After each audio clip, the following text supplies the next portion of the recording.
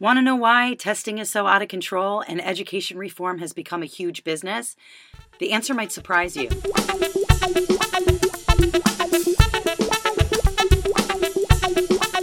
Hey, it's Kathleen with Conversation Ed, and today we're doing something different. We're trying a little bit of an experiment here. We are going to take you back in time so you can see where education reform and this madness all began. This is the first part of a 4-part series that will air this month. We hope you enjoy. Let us know how you feel in the comments, or you can also subscribe to the podcast and leave us an iTunes review.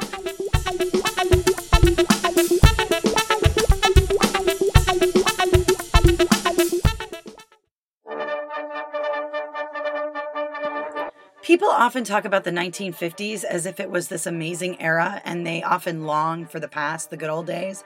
But in 1957, this nation was absolutely terrified. The Russians had just launched a basketball-sized object into outer space. It was called Sputnik, and it was visible from Earth, and a constant reminder that the Russians had beaten us to outer space.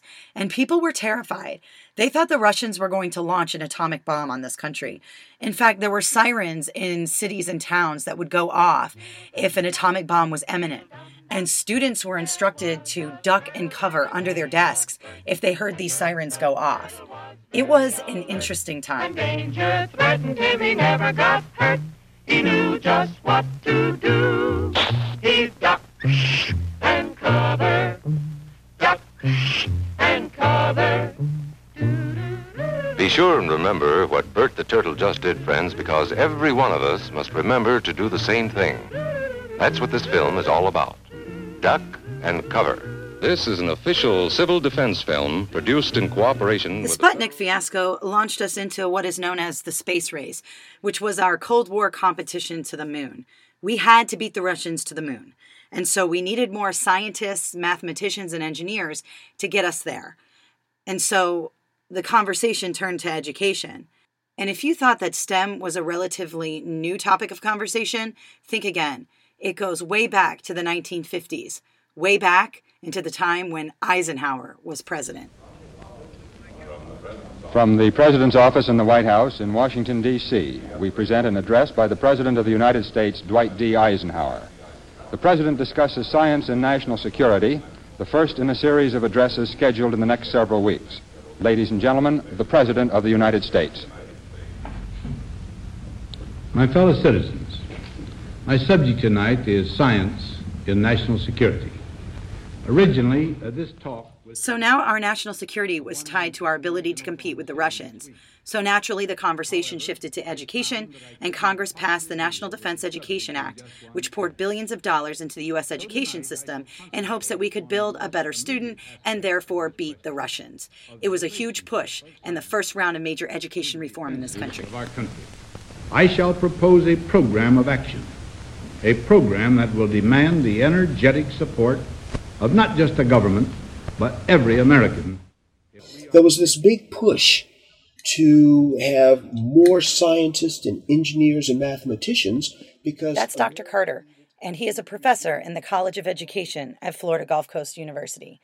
And he will gladly oblige anyone who wants to engage in a conversation about the history of education reform. On this day, we were talking about how ed reform in this country has its roots in the space race. Because America needed to regain its technological superiority. And the measure of that was the space race. I believe that this nation should commit itself to achieving the goal before this decade is out of landing a man on the moon and returning him safely to the earth. No single space project in this period will be more impressive to mankind or more important for the long-range exploration of space, and none will be so difficult or expensive to accomplish. But in a very real sense, it will not be one man going to the moon. President Kennedy set as a goal that we should land a man on the moon and return him safely to Earth by the end of the decade. Well, in 1969, we accomplished just that. Contact light. Okay, engine stop. ATA at a descent. Mode control, both auto, descent engine command override off. Engine arm off. 13 is in. We copy you down, Eagle. Houston, Tranquility Base here. The Eagle has landed. Roger, Tranquility. We copy you on the ground. You got a bunch of guys about to turn blue. We're breathing again. Thanks a lot. Now, I'm still waiting for somebody to say thank you, public schools, for producing scientists and engineers to help us to do that. Okay, that hasn't happened yet. But anyway, we did it.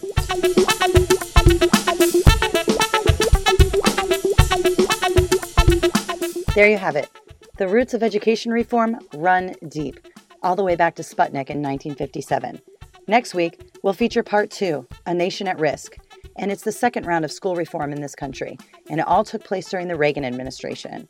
If you like what we're doing here, please subscribe to our iTunes channel and leave us a review. You can also like us on Facebook, follow us on Twitter, and share our content with everybody you know. Have a wonderful day. Thanks for listening.